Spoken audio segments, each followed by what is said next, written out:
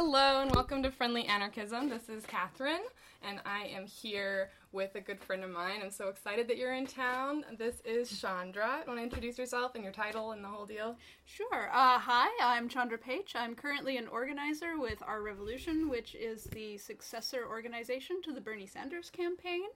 And it's wonderful to be back in Oregon. I'm so happy to see you. And it's funny, I guess I was thinking about it. We've actually only known each other for like a year, a little bit over a year, but wow, it's been a year, right? Like, it's been quite a long time. It really has. This has been a life-changing year for a lot of people. Yeah, definitely. I mean, it's interesting to see what sort of different directions people have gone in. Like, obviously, you have decided to stay in sort of electoral politics, and I decided to go out of electoral politics into the sphere of more direct action-y things. Absolutely. I mean, of course, we hope to eventually broaden out to have more direct action involved in what we're doing, but electoral is kind of what we created. It was the infrastructure that was created around the Bernie Sanders campaign, and so that's what we know we're already good at doing. Right. But, you know, as things grow, we're definitely hoping to broaden out. Yeah, people talk about the inside-outside strategy, so it would make those connections between inside and outside sort of interesting things. And, like, I know as an anarchist, I feel like working in electoral sphere is, like, much less, fewer gains for your returns. You know, like, as much energy as you put in, you're going to get less out of it than if you're working not in electoral politics as opposed to, like, directly on the ground. But the reason that I'm still cool. I've had a few requests from people who are doing electoral stuff to be on the show, and I've turned them down. But you're a special. Oh, well, thank you. Because one thing about, first of all, Our Revolution is, it's just like part of my past where I met you. So it's an interesting thing to talk about. And then also, Our Revolution is specifically also nonpartisan, and also you work at the local level. Yes. Almost entirely, right? I mean, we do work on a few bigger races, but where we're really seeing successes is at the local level. And a large part of that is because people are running on platforms that are similar to Bernie Sanders' campaign, and at a higher level, at a congressional, at a gubernatorial level, there's a much firmer, system in place that has been going on for a very long time. It has to do with funding, it has to do with party politics and who they support. Right. So at the higher level, there is a lot more contention and there are a lot of issues that you have to overcome, whereas at the local level, when you just strip away the parties, you go in for these nonpartisan offices, and all that really matters are the issues, then people tend to agree on what they're looking for. And so we're seeing that a lot. We have endorsed a number of nonpartisan candidates or third-party candidates who've been having a surprising amount of success. That's great. So the anarchist analysis is that the more power you get, the more corrupt you are. Yep. And so basically, once you get above a local level, it starts getting, like, kind of honestly useless because the people that you're appealing to have no investment in the system, in the lives of the people on the ground and in that local level, right? So I think at this point, asking Ron Wyden for anything is never going to get you anywhere. Fair enough. I mean, I definitely think there's something to that because, the higher level you're at, the more money you have to ask for. I've seen statistics about how once someone gets into those higher level offices, about half of their time is spent fundraising. So they're no longer talking to their constituents. They don't have time to talk to their constituents. So how do they know what they're actually needing or wanting? Who they're hearing from are the people who give them money or the people they want to give them money. Yeah. So that's it. It's just sort of baked into the system. Even if someone wants to remain separate from that sort of corrupt system, that's how it works if they want to fund another campaign. Yeah. So we're trying to break that a little bit, like supporting more progressive candidates, even at those higher levels, even if it looks like they're a long shot, because they don't have that material support. They're the ones who are willing to only collect small donations rather than to go for the big money and to spend time with their constituents. And we're not seeing a huge win rate yet, but we're seeing that there is a definite swing in that direction. For example, in places like Kansas, where someone ran for Congress on a very progressive ticket, had no party support. He managed to get, I think, within single digits, whereas Trump won that state by over, like, almost 30%, I think. I don't have the exact numbers in my mind right now, but people are willing to hear that message.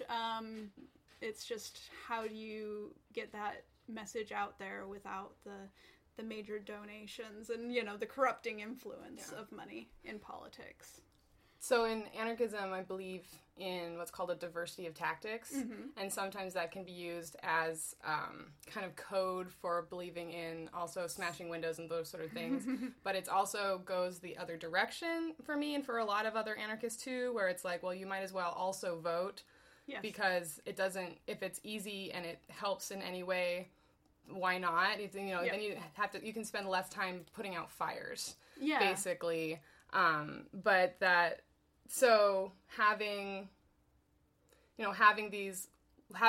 sympathetic, at least, local officials is helpful. Exactly. Especially sort of like when, we are having to kind of like contend with sort of salvage operations and making sure that people right now are getting everything that they can get through the existing systems as well. Yep. So, yeah, I definitely understand that viewpoint. I mean, I come at this, I wasn't involved in electoral politics until Bernie. Before that, I definitely had more of the activist side of things. I would join with various fossil fuel resistance movements. I was there when we blocked the oil rig from going to the Arctic up in Portland, all the kayaktivists there. That was fantastic. So I definitely know how effective direct action can be. But like you say, if you have a few friendly people on the inside, it definitely doesn't hurt. Mm-hmm. That brings me to, you have done direct action. Like, one of the things I really, really admire, some of the really awesome things you did. And actually, I was witness, at least close witness, to an action that you took that was key, very, very key moment in exposing the corruption of the Democratic Party in this country, which was at the Democratic National Convention in Philadelphia. We were both there. We went there together. You were part of the Oregon Bernie contingent that left and occupied the media tent to make sure that the images and the information got out to the entire world about what was going on to people in the Bernie movement and in the Bernie campaign and within the corruption of the Democratic Party. We can talk about that a little bit. Can you go through, like, what exactly happened? Sure. So we went to the convention with we now understand the mistaken belief that the convention would run according to its rules, which means that you can do things that the delegates are there for a reason, essentially, which is to vote on things like party platform, to vote on how the party is going to run. And so we thought, okay, Bernie got 46% of the elected delegates. We may not be able to get the person we want in, but hopefully we can affect some positive change while we're there. Once we got there, we realized that really wasn't the case. It was essentially political theater. No matter how many times we tried to call for a division of the House, no matter how many times we tried to just reach the people who are up on stage to be able to try to say, hey, we want some amendments to this platform, whatever it might be. The whole place was decked out in no TPP and healthcare for all signs, so that they couldn't ignore us visually as well as audibly. Mm-hmm. Yep. And we were just being completely ignored. So by the end of the second day after the roll call vote, and I will admit there was a lot of emotion for those of us who worked on the Bernie campaign as we were hearing the roll call vote. Oh, yeah. Because we had watched, we had been involved state after state after state and fought so hard for every single delegate. So to see so many of the states that we knew Bernie had won going to his opponent was frustrating, because a lot of us felt that it was showing that democracy is not very democratic, essentially. Yeah.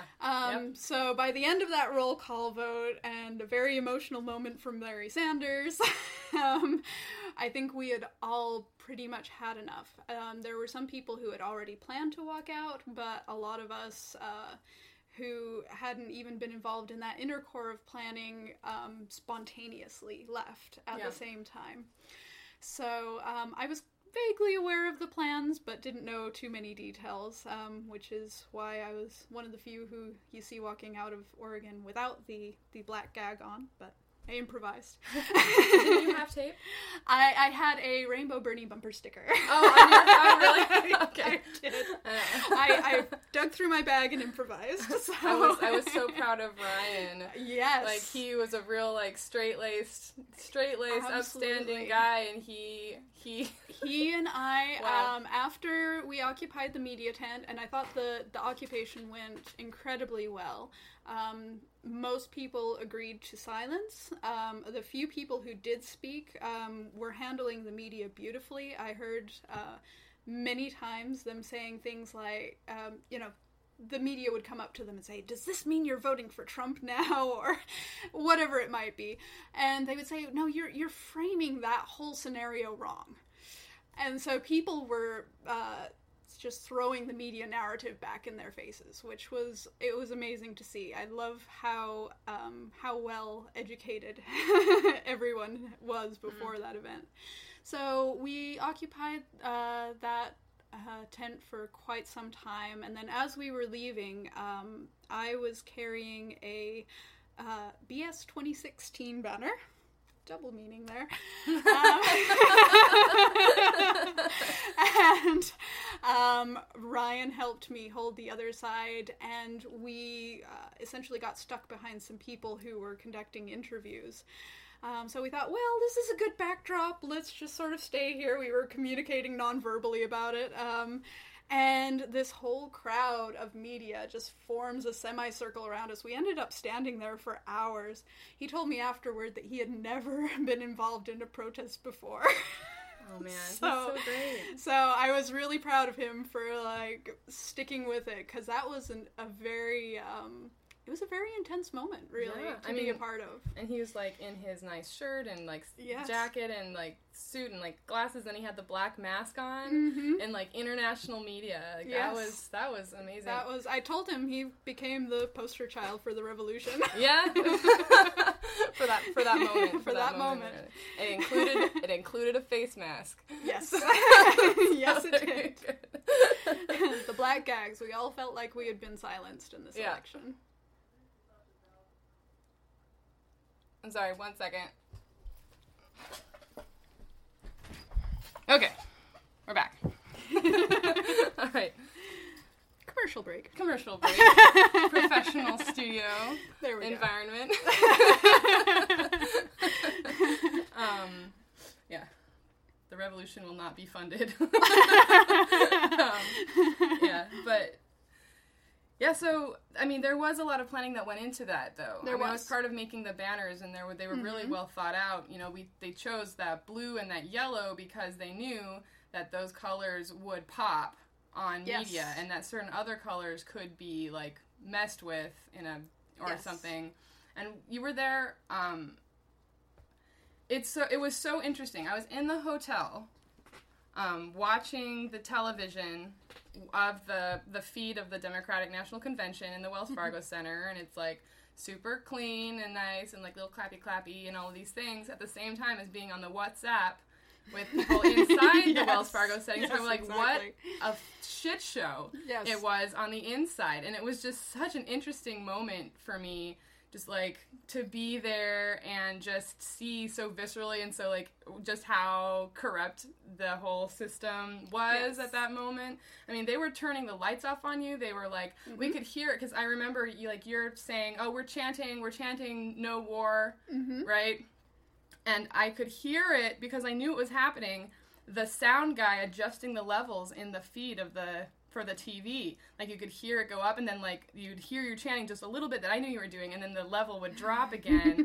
It was like, wow! Like, political theater.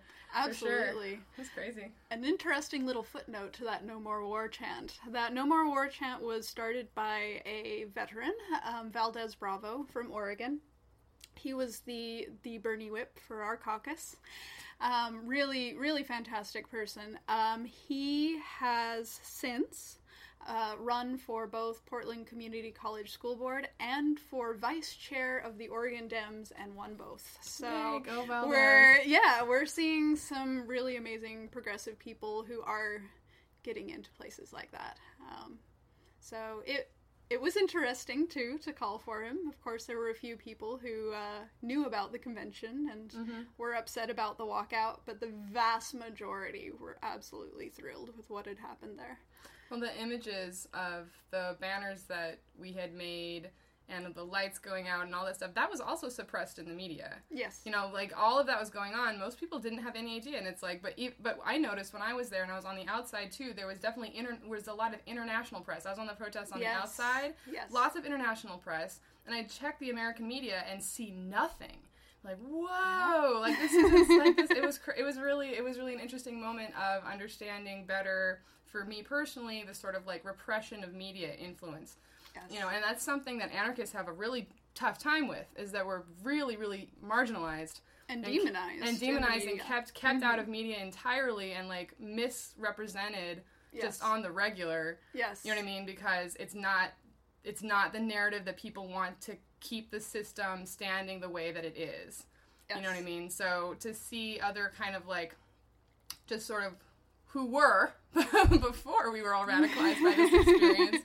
I mean, I was an anarchist before this, but I went into the Bernie thing, and then with a lot of other people, a lot of, like, students, a lot of people who are new to politics, and all these things, who have now become radicalized through that experience. Absolutely. Because it was part of exposing both to us and to the people that we knew, just the depth of the corruption and the how the media was working with the capitalists and working with the Democratic Party. Yes. So, yeah. That was another thing that was more than a little bit frustrating for us at the DNC, is that I noticed this on the first night because a delegate sitting next to me, a Clinton delegate, left early.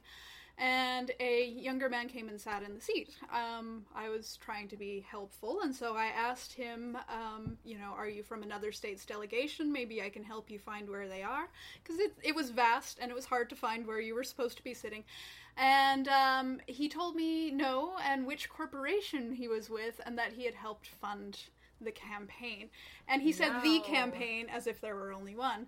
And I heard that after we participated in the walkout, our seats were very rapidly filled, also with donors. So it was quite indicative of just who gets priority seating, let's say, among the party. Yeah, I mean, and they did... The DNC did a great job of making the entire thing inaccessible just through cost. Like, all the Bernie delegates were just scraping the barrel to try and get there. And then also the way that they had it set up is that we were forced to stay in certain hotels for certain rates. Yes. And so then, like, you had to cough up $250 a night for a week. Yes. To be a delegate. And, like, that's not all funded. It's like, this is supposedly a democracy, but in order to participate in the democracy is completely pay to play. You Absolutely. know, and like they even assigned which states got which hotels, and some of those hotels in downtown Philly, people were paying $600 a night. Yes. You know, and this is like poor people. These is like the Bernie people were definitely much poorer overall than the Hillary people. So, I mean, just that's a suppression of the voice already right there through money. And if you think about it historically, that's the way the party has always operated. Because in order to go to these sorts of conventions, what do you have to be? You have to be moneyed enough that you can take that kind of time off. Back in the day, before modern transportation, you had to have a horse at the very least to be able to go to a convention, right? I mean, it's interesting to think back and think that this is so entrenched. It's something that's been the case for hundreds of years. Yeah, it is. It's the system has built and continued to build on itself in order to create stronger and stronger these hierarchical authoritarian power structures, so that this kind of thing just continually worsens to the point where we're at now, where we have actually devolved into authoritarianism. Like, that's where we're at, and it's sort of like, it was just an interesting moment for a lot of us at the convention to just start to see that happen. A lot of us were much less surprised when Trump won. Like, there were, like, people on the Hillary side and general liberals were just, like, super shocked. Like, how did this happen? What is going on? And, like, we're just like, well, you're corrupt. You were corrupt this whole time. We've been watching you just beat down Bernie and his supporters for the last year. Yes. And, like, you're not going to get away with that. Like, and you know what I mean? Like, it wasn't even, like, I did end up voting for Hillary, and I know a lot of anarchists did. Like, a lot of anarchists don't vote, but I would say overall, if you're talking about rates of voting, anarchists tend to be more politically involved, and I would guess that anarchists overall actually would vote more than the general public would. And if anybody understands the importance of keeping a fascist out of office, it's anti-fascists, right? I mean, like, Noam Chomsky's like, you should vote for Hillary, so it's like, well, I'll do what Noam Chomsky wants me to do. Like, that's fine. So, but even then, it's like, well, we knew right then that was not feasible. I went to the Socialist Convergence, and like it was so angry. Like, it was just so mad. I saw Jill Stein a couple of times, and like there's the level of fervor on the outside, and then the level of the fervor on the inside. That was an intense week. That was like a really, really, really intense week. Like, absolutely. I mean, it felt like a turning point in history. Yes. You know, it's crazy that we were there. Yes, absolutely. I felt that the whole time I was there, is that this is a moment in history. And even with as stressful and, in a sense, as tragic as it was, because a lot of us knew, as soon as Bernie lost the nomination, we knew Trump was going to win. Yeah, we did. Like you say. Yeah. And so, you know, there were many of us there, and, you know, people are going, why are you so upset? Like, we're going to have the first woman president. No, we're not. No, we're not. I was sitting at the, I was in the, it wasn't run by Black Lives Matter, but it was a protest for Black Lives. Yes. And, after that, I'm sitting at the bar with some activists, and we're like, so, Trump's president now, huh? And they're like, yep. I was like, so I guess I'm going to start researching how to take down authoritarian governments? Yeah. Or how that works, or how you survive under authoritarianism. I guess that's our research now. And I know that a lot of the Bernie people moved to working on local and state races at that point, because the Hillary campaign was already feeling like a sinking ship, and especially already at that moment, it became clear how corrupt the system was, that either Hillary's deal was going to get it together or they weren't, and there wasn't a lot. Like, they could try and shame and coerce us into working on the Hillary campaign to make sure she won. It's like, you know what, I'm going to work on Measure 97 right now, because, like, that is something that really needs our help, and if you've been telling us for a year that you don't want us around, then I guess we're going to not be around. And they ended up alienating a huge core group of activists from the Bernie campaign, who would be the people. A lot of the people I know were core people in running the Obama campaign. Yes. That were working on the Bernie campaign, and then ditched on Hillary. Yes. You know what I mean? So, like, that, yeah, I mean, at that point, too, for me, it was like, for me, it's like, this is clearly a waste of my time to be working in electoral politics in general. Because the where we're at now, I saw it's like where we're at now with like the level of the situation that we're entering into, like we need to be doing stuff much more intensely and much more drastically and much more directly starting like now, because with the Trump presidency coming in, things could go downhill really quickly, which is what we're seeing. Yes. You know what I mean? So, absolutely. And I see a lot of people doing the same thing. So I do want to, we thank Bernie for radicalizing a bunch of people. Yes. And so I've seen a lot people that were not politically engaged, became Bernie supporters, either sort of stayed in politics that way, but also I've seen a number of people go from Democrat to Dem Socialist to Socialist to Anarchist. There's a whole new group of sort of baby anarchists that came out of the Bernie campaign, and like that's pretty exciting too. And so that means that does mean that there's a connection here also. So it's like I don't want to lose a connection with you. Yeah, absolutely. And I feel like my thing is like it's all hands on deck. Yes. You know what I mean? Like the diversity of tactics thing, I take that very seriously. Absolutely. You know what I mean? So I guess that what brings me up to the next thing is, like, if it's creating these connections across different cultural lines and across different tactical methods, how do we get our two, like, we are talking because we're friends. Yeah. Generally, you're not going to get a lot of anarchists and anybody working in any sort of electoral realms together. That might not be totally true because, again, like, we understand the importance of, like, local politics. Yes, absolutely. You know what I mean? But how do we get, at this point, though, how do we get anti-fascists at the table when we see, like, what we're really doing is there's a huge rise in authoritarianism and in actual fascism and white terrorism, and there are people that know how to deal with that, and it's completely different. It's just a different realm of the world than the sort of normal politics that's more comfortable America is used to. Yes. You know what I mean? Absolutely. So it's like there's still a lot of resistance, a lot of misinformation, a lot of difficulty in like getting tactics to work together without stepping on each other's toes. Yes. You know what I mean? There's a lot of anger and fear right now, and like kind of like frustration with each other, and I feel like, what are you thinking about this? I mean, I feel like you probably haven't talked to any anarchists other than me, right? Maybe one or two, but again, friends, so it hasn't been deep political discussions. I would definitely, like you say, I think that all of these, like you say, it's all hands on deck, essentially, right now.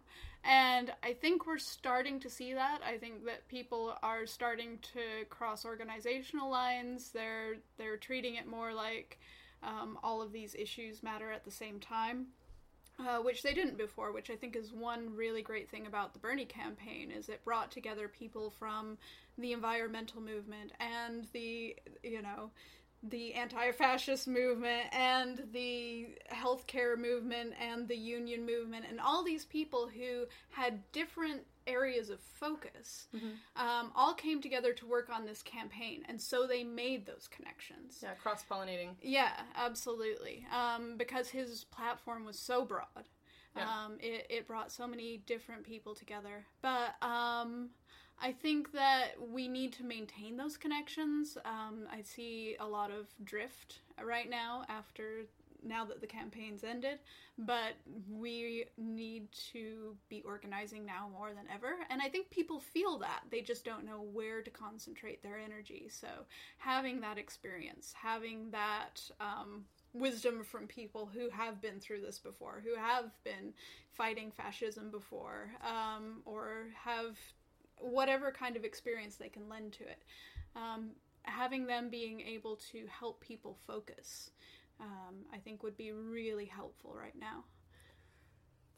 So the question is, where are anarchists at as far as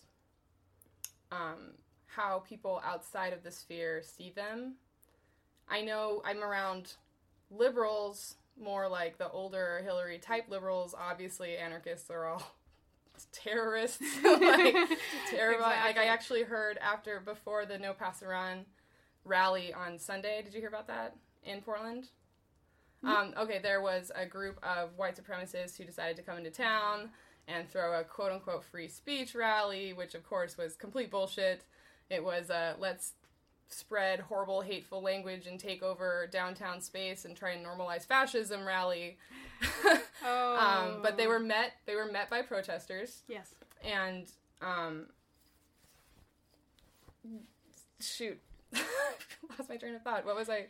Just essentially the perception. Oh, the perception. Right. Yeah. So then that morning I had been to the Quaker meeting and I heard somebody overheard somebody say, like, oh, I'm more worried about those anarchists. And it's like, how are people more worried about people fighting fascism than actual genocidal fascists? Yes. But that's the narrative right now in sort of liberal land. Yes. But you're kind of in between liberal land and, like, direct action progressive land. Yep. So what is the anarchist image as far as people that you're around on a daily basis that are maybe younger and, like, more attuned with, like, sort of where the situation is right now? I think as soon as you strip away the very charged label of anarchist, people tend to be, if not on the same page, they understand that viewpoint.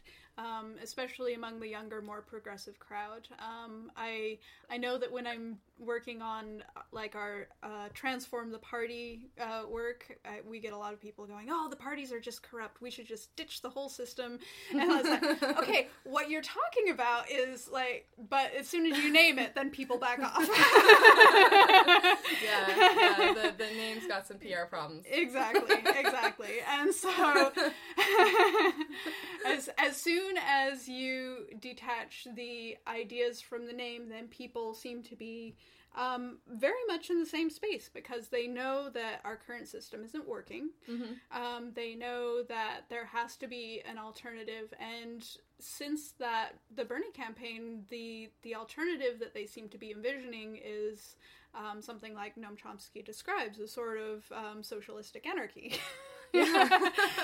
So, but again, they're afraid of the word. They're afraid of the label because when you hear about anarchists on the news, it's people smashing windows and it's people in black masks, and people get worried about that kind of tactic. Mm-hmm. But when it comes down to the principles, they tend to at least be receptive to them. Yeah, I agree. I've seen that too.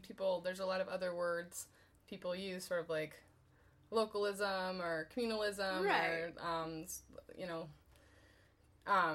I hear a lot of anarchic ideas around. Yes. But then it's divorced from anarchists. Yes. Which is really interesting because it's like, if anybody knows how to do anarchism, it's actually anarchists. Yeah. So it's like, how do we, that's the thing though, is I feel like a lot of people are trying to reinvent the wheel right now because there's this like depth of anarchic praxis and theory already about how to run these sort of direct democracy systems and these local systems and all of these things working in cooperation. But people are trying to figure all that out on their own because of the word. Yes. You know what I mean? And, we saw a lot of that during the Sanders campaign. People were terrified of the word socialism. But he moved that Overton window. He changed the discussion, shifted it so that socialism is not the bad word that it was 3 years ago. Yeah, that's true. I mean, I remember tabling for Bernie and getting people on a college campus calling me a communist, but they said it like it was a bad thing. They call us commies too. Yeah, exactly. And I see the shirt that says "Commie Hunter" and it's like, dude, not a commie. Get your leftist straight. Right, I had to make a distinction for them of, okay, come sit down and I'll tell you what socialism is. And so, I mean, it's the same thing there, that there was so much media hype for so long. The whole Red Scare and that terrified a generation, and that generation is still the one that has the most resistance. Right. But as soon as you take away that label, or at the very least, you know, you demystify it. You take the fear away from it. You explain this is what it means. Yeah. Bernie outlined that perfectly in his platform. This is what it means. It means, you know, educating people. It means giving them health care. It means, and people could look at that and say, oh, well, socialism doesn't sound so bad then, does it? Yeah. Exactly. So, like, anarchism, like, it's really scary, but what it is it's self-defense, it's community defense, it's, like, it's space defense, it's, like, keeping Nazis out of society, and making sure that they know that they're not allowed, and that they're not, making sure that those ideas, those hateful ideas, don't become normalized, which is what's happening, and it's something that anarchists have been fighting for a really long time, and have been already seeing the rise in authoritarianism and paying very close attention to it for a decade or more at this point, but weren't being listened to because of this marginalization and because of all of the stigma around the fear of anarchy, which is chaos, which is not true, right? Because anarchy is no rulers, not no rules. Right. Right. Right. And a lot of people don't even know that distinction. No, so absolutely not. It's a matter of public education, as it is with many things. Mm-hmm. I'd just like to see more anarchists around in general, working alongside people like you, because I feel like, and for me too, I've been learning a lot more about anarchism, a lot more about anti-fascist organizing, and how anti-fascism works and what these tactics are. Mm-hmm. And I have not been on board at first. You know, it's very strictly nonviolent. And the more that I learn about it, it's more about, it actually is, it is interestingly nonviolent. Mm-hmm. You know what I mean? It actually, you don't see anarchists going out and murdering large numbers of people. You know what I mean? Like, that's not a thing, that's not true. Right. It's not happens. And, like, the last time there was any large number of people that were maybe killed by anarchists was probably the Spanish Civil War. Right. You know, like, this is not, you know what I mean? They say that any quote-unquote violence done by anarchists is just a good weekend for the empire, basically, is how that goes. You know, Republicans are super violent. Democrats are violent. The idea that one demographic is supposed to, like, control the way that, if you look at that, it's like anarchists have done a pretty amazing job, actually, of maintaining rank. You know, I mean, not rank. Jeez. Anarchist rank. Maintaining order. Yeah. And maintaining revolutionary values that are about defending and about, like, making sure communities are safe. Yes. You know what I mean? Against people who are actual threats. Mm-hmm. You know what I mean? So, I feel like right now, a lot of liberals are out of their depth. Yes. Right now. You know what I mean? Like, you can't really fight fascism electorally. Right. You know? Once it's already taken hold like this, you can do the stuff on the local level, and you can do the making sure that people have what they need within the existing systems that they have, but the kind of depth of scary shit that's going on right now, people are out of their depth. Mm-hmm. You know, and it's time for anti-fascism to come back on the table and listen and be like, I think that anti-fascists probably know more about fighting fascism than we do, so what are they saying? Why do they do things the way that they do? Yes. You know what I mean? It's like, I don't think it's fair to say that they just don't know what they're doing and they're doing everything wrong. It's like, but this is what they do. Right. You know what I mean? So there must be something to it, right? So I think there's some interfacing problems. I think there's some tactical difficulties of how things work together and how they don't work together. And there's definitely a lot of fear still, and, like, fear in general is a bad thing. We need to make sure that fear is not, like, that we're all fighting fear at the same time. Yes. But we're all trying to do that in different ways. Did you know that Antifa had ice cream at the anti-fascist rally on Sunday? Yeah. It's fun. So, yeah, and this is a rough sell, though. Like, selling anarchism to the population at large is tough. Yes. You know what I mean? Yeah. So, I think in that case you have to start with the issues and start with the principles. And then once people are comfortable with that, then you can apply the label.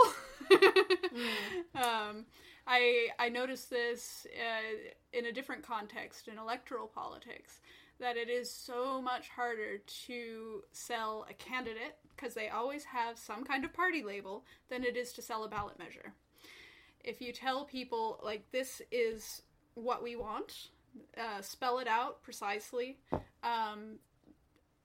people will vote for it. It doesn't matter what their party is, if it's something that they feel would be beneficial. Whereas if, as soon as you throw in a party label there, and it could be a candidate who believes in all the things that you have in those ballot measures, but as soon as you throw a party label in there, you get resistance. Yeah. So people do react to labels, unfortunately. Yeah, it has to do with narratives. People understand narratives. I mean, because I do actually see, I think that the anarchist revolution is well underway. There's people doing very, very anarchy things all over the place under lots of different labels. You know what I mean? So, like, I've had people ask me, actually, just for my own safety, like, why can't you do the work you do and just not call yourself an anarchist? Right. You know what I mean? So, but I've decided to take the label and own it, because I've been an anarchist for a long time, you know, and even though I lapsed there for a while, but I was, and it's a big part of my identity, and the label contains all of the theory, and what I'm seeing is when people don't have the core, like the root of it, then it's a lot harder to get things done well if you don't understand the root of the problem. Like, because anarchism, as opposed to just talking about, like, people talk about things as separate, you know, like, you can talk about solidarity economies, you can talk about different sort of banking systems over here, and you can talk about, like, fighting authoritarian tendencies over here, you can talk about these things, but if you can put them together into, like, a fully rounded theory, single theory, which is, like, anti-authoritarianism, which includes anti-capitalism, which includes, you know what I mean, which includes direct democracy, which includes local organizing, like, all of these things, that's what the word anarchism is. So, like, I feel like, so I decided to keep the label because it's important to me in my identity, and it's also just because it'll go so much smoother when people can see how all of these issues interconnect. Yes. And, like, all have sort of this root issue. You know what I mean? So that's what I'm trying to do. Absolutely. I mean, just in the same way that Bernie brought the word socialism back into the mainstream. It takes people who have those principles and who are organizing around them in a really positive way. For that label to finally regain public acceptance.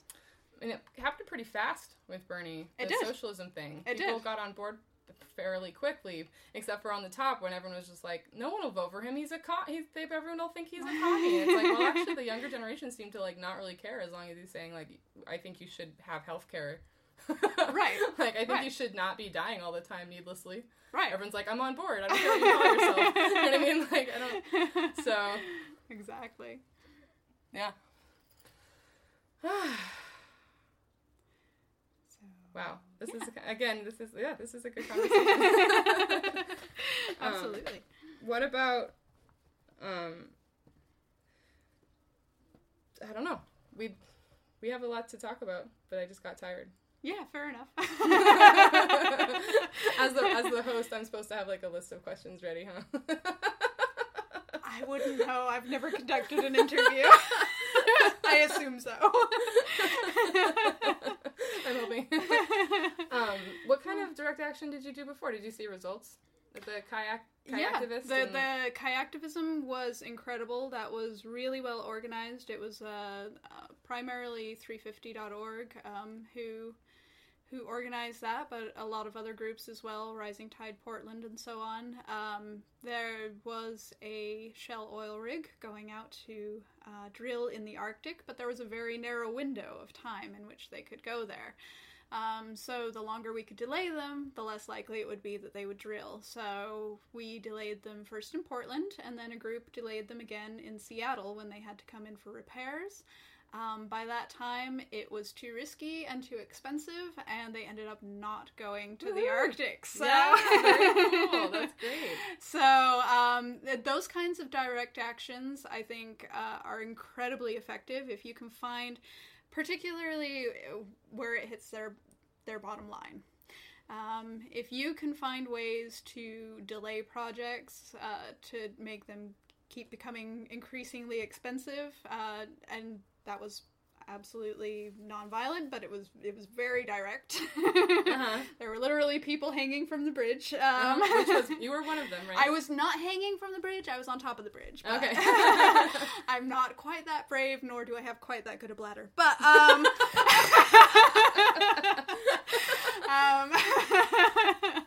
but yeah, essentially, I've participated in things like that before. I was also a union activist. I was a steward for SEIU, so I've been a non-evil lobbyist, as I've explained it to my friends a few times, going to try to advocate for more funding for healthcare and education, things like that.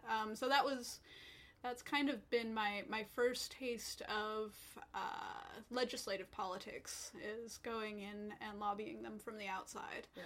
I have to say, good for you. I have an easier time at protests than dealing with, like, I tried for just a minute there after the Bernie Sanders campaign to stay with other Bernie people into doing more electoral politics, and like stayed a Democrat for a minute there. And I just like got so mad. Like I tried to go to like the meetings and the conventions and stuff, and I could just like, I was so mad. Like I couldn't handle being around the kind of that those people. Yeah. You know, that's hard work. Yeah. Kudos. I mean, I definitely appreciate the people who turn up to those meetings every few weeks as well. It's just incredible that they have that kind of stamina, because you get a few different types in this sort of politics. You have the ones who really want to change, and they have this positive vision for the future, and then you get the ones who have this really comfortable little position that's padding out their resume, and they get really upset by any change in the status quo, because any change in the status quo might upset their position. Yeah. Speaking about, we were just talking a little bit about delays, and I think that is one of the main sort of important tactics in general across the board. Yeah, especially right now with the current administration, because they keep trying to push so much through all at once. And, eventually this administration will be gone.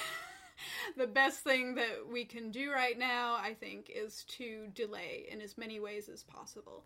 And then they also, like in these meetings, when they have these long meetings, they also delay. They delay progress. Yes, and then they do. I'm, doing active shooter trainings.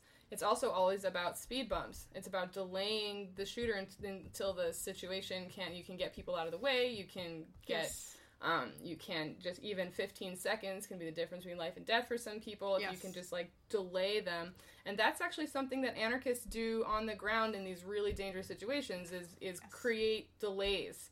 And that's what sort of the barricades are about. When people pile things up and light them on fire, and it's like very dramatic. But a lot of times what that is it's actually it's one of those speed bumps. It's a delay. So it's interesting. That's what in union organizing stuff, work stoppages. Yes. And that kind of thing. So this element of time is something. Time and how it correlates to money. Because the longer a strike goes on, the more profits they're losing. The longer a pipeline is being blocked at its source, the fewer investors who want to continue to fund it. Yeah.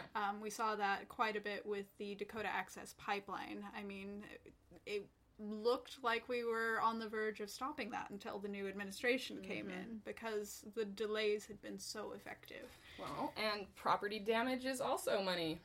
It has to be mentioned, It is. I think that strategically and tactically, the more intense thing that you're doing the more there's a likelihood of blowback. Yes. You know, so I'm not necessarily advocating for property damage right now, but theoretically, when you're talking about time and you're talking about money, you know what I mean? Yes. So it's just an interesting. I'm still, you know, I am working through strategically what I think of these different types of tactic are actually effective. Right. And because I think that some things can in fact make a situation much worse. Yes. So especially when we're dealing with a community that does not understand, is not on board. Yes. You know what I mean? So like... Exactly. You always have to balance what you're trying to accomplish with public opinion. Yeah. Because, you know, as soon as you start to turn the public away from what you're doing, as soon as you lose that sort of moral high ground, as it were, then it becomes much more difficult to find new people to volunteer, to find new resources, to be able to build a much larger community to fight that fight together. So it is a challenge to be able to go just far enough Right. that you can stop whatever it is you're trying to stop, but at the same time not turn that community against you. Yeah, it's touchy. it's a real question. It's a difficult question. Yeah, because we absolutely. need community support from each other. Yeah. You know, so anarchists right now, in basically every article I'm reading, and like almost every statement that I'm reading from different anarchist groups, are saying like, we want to be part of community. Yes. We need community. We want to, like, we're here to help. Yes. There's a huge problem. We know how to solve it, or yes. at least we have a better idea of how to solve it. We want to be on board. Yes. So that, I find that very encouraging. Yes. You know, so how do we do that? It's just hard. It's a hard question. You know, because there is, in the more extreme tactical circles and tactical things, it is scary, and doing anything scary under an authoritarian state makes things worse. Yes. Like, the more scared people are, the more they shut down and pull in. Exactly. You know what I mean? So it's like, the idea, though, being of, like, empowerment against fascism also needs, like, a certain more level of empowerment also. You know what I mean? Yes. It's, like, more extreme on both ends. Yes. So it's a lot of thinking strategically. yeah, a lot of strategic conversations. Yeah, absolutely. And getting people on board beforehand, if at all possible. Yeah, because it really does need to be hearts and minds. Yes. Before, if trying to force people to think differently by just doing stuff, and then being, like, wanting them to have been on board. Right. Is coercive. Right. And so that's difficult. The other, you know, it seems like a lot of times electoral politics and electoral organizing can be coercive too. Like, trying to get people to, I remember just, like, making people register to vote. You just, like, you get real, like, you have to do it because of this. Like, it can be really coercive, and then those coercive methods don't work either way. They actually don't work either. You know, I remember in like, electoral organizing, oftentimes you would, get a bunch of people signed up for something, and you would expect a much smaller return on who you got to sign up to do something or whatever. And I think it's because if people felt coerced into signing a thing or, like, whatever, then it doesn't work to try and coerce people into doing things. So then you end up having wasted a whole lot of time on all of these, and resources on this coercive method of trying to get people involved. So, like, that's one way that electoral organizing is losing energy. Yes. You know what I mean? If people don't believe in the system, they don't want to put time and energy into the system, and trying to make them is coercive, and then coercive tactics don't work. So it's sort of like this, like, you know what I mean? Have you seen more involvement on the local level? Are people getting excited? Yeah. What I find, especially in that case, is that you have to treat it as providing information rather than trying to tell people to do something. Definitely there is you see diminishing returns when you say, oh, you need to volunteer, you need to donate, whatever it might be. But if you just provide the information and tell people, hey, this is what we're up against, these are the ways that you can plug in if you want to, then you have a much more positive response. Because people do want to do something, but they want to be given options, and they want freedom not to do it. Yep, totally. It's hard to, one of the question of time is like, and the question of like freedom to do something, it's also like, but people are getting killed. Yes. When you get to the point where it's like people are getting murdered and inaction is killing people, like it's hard to say, well, like you could help or you couldn't help, right. like whatever. You know, like, it's sort of like if right. you need to be, if we need people to be doing stuff, but it sort of is. But still, it still doesn't work to try and be coercive or like right. tell people, shame people into working stuff. It becomes this really difficult thing where it's like the situation is really dire and you have to like kind of like still sort of like pander to people's a little bit. It feels like, you know, that's difficult. Absolutely. And again, I think probably the tactic it's not really that, but you know what I found works best is to give people options. Because as soon as they have a choice of allowing them to do whatever aspect of it that they want to do, then they're far more likely to plug in. There are usually very benign reasons for them not getting involved. It could be that the times clash. It could be that, for example, with phone banking, people don't like talking on the phone. It could be something really minor that they don't want to advertise. So if you give them more options of ways to get involved, then usually they will get involved. It's just a matter of finding what fits them. That's really interesting. Yeah. That's cool. And there are so many different aspects to organizing. Yes. That it should be like pretty easily feasible to have lots of different ways for people to plug in. Exactly. It takes a lot of organizing. Yes. You have to be very organized to organize. Yeah. But I mean, there are a lot of people stepping up to do organizing work. Yes. It's really encouraging. It is. Like I was saying at the meeting the other day, I feel like I have the best seat in the House because everyone else is seeing the Trump administration and all the horrors that they're doing, but I am looking at all of these people who are not going away. All of these people who became politically engaged, who became activists, and they are just so enthusiastic about what they're doing. They have this vision for the future and they're not letting it go. Yeah, I've noticed the same thing.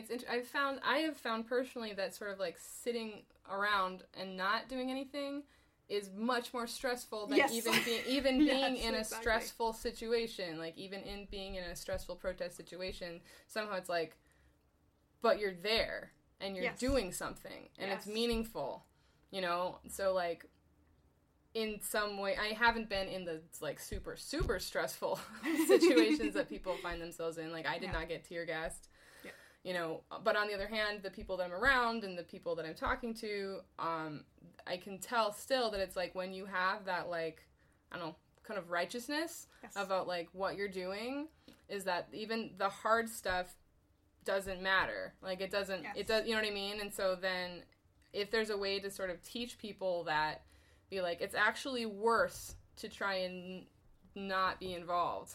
Like, you know what I mean? Like that feels a lot worse. Absolutely. I've heard a lot of the organizers around the campaign, they called it post-traumatic convention disorder. That as soon as they had nothing to focus on, they became extremely depressed because they could see where things were going. And they felt like they had no recourse, no means of stopping it. But those who immediately got involved in other campaigns, who either went up to Standing Rock to protest, or started getting involved in electoral campaigns, or started getting involved at their local community level in something, those people weathered it a lot better. Yeah. There's something that I don't know how to describe it exactly, but if you feel like you are making a difference, however small, it helps mitigate this incredible stress that we're all under. Yeah, absolutely. I mean, I've found that, you know, what I'm doing is pretty dangerous, and it becomes, I mean, what is that? There's like an awesome Audre Lorde quote. I don't remember it. That I'm happy. Yes. You know what I mean? And like a lot of people that I organize with and all these revolutionary spaces that are like, even when it's under it's dangerous, people are really like happy to be there, and we have a good time.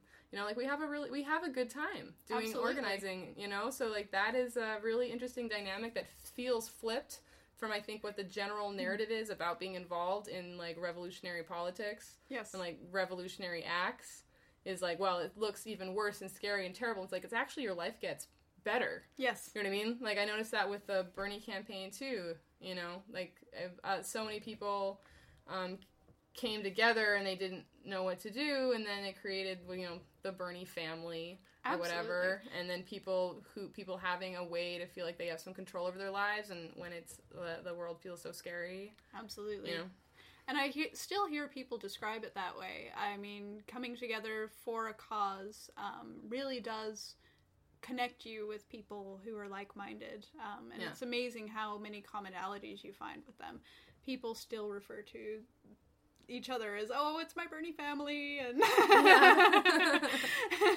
we did become this massive extended family, which is really amazing. I know a lot of people, especially in situations similar to mine, where they live in more conservative rural areas, were able to connect with people in a way that no other social activity could really provide, because so many other social activities are very superficial. Yeah. Whereas this, you get down to the core of what you believe right from the start. Yeah. And it made for really amazing connections. It does. Working on projects together is really bonding. Yeah. Revolution, bringing people together. Hey! Yeah, it's true. It's true. My life feels a lot more fulfilled being around revolutionaries all the time than it did before. Yeah, absolutely. I think part of the problem in this country in general is that people feel so isolated. There's that rugged individualism that's always been praised in America, but what it ends up doing really is people feel like anything that goes wrong is their fault. Even when it's baked into the society. Right, yeah, absolutely. And so they tend to blame themselves, they tend to self-isolate, and so as soon as you tell them, hey, no, it's not your fault that you're, you know, bankrupt. It's the fault that we don't have a good healthcare system that can, you know, everyone can afford, or it's the fault that, you know, you can't afford college education. You know, whatever it might be, and then they can find out that they can do something about it, and not everything that's going wrong in their lives is something that's out of their hands because they're just, I don't know, a failure or whatever it might be. So it gives people new hope, but then it also connects them, which is really amazing to watch. Yeah, it's beautiful. It's really nice. Well, it has been an hour. Yay! It's been great talking with you. It's amazing how fast that goes by. I know, it was great. There's a lot to talk about. I'm so glad you're here. And let's go get a beers. Alrighty, sounds good. All right. And this is Catherine. You've been listening to Friendly Anarchism with Chandra. Thank you so much. And viva la revolution.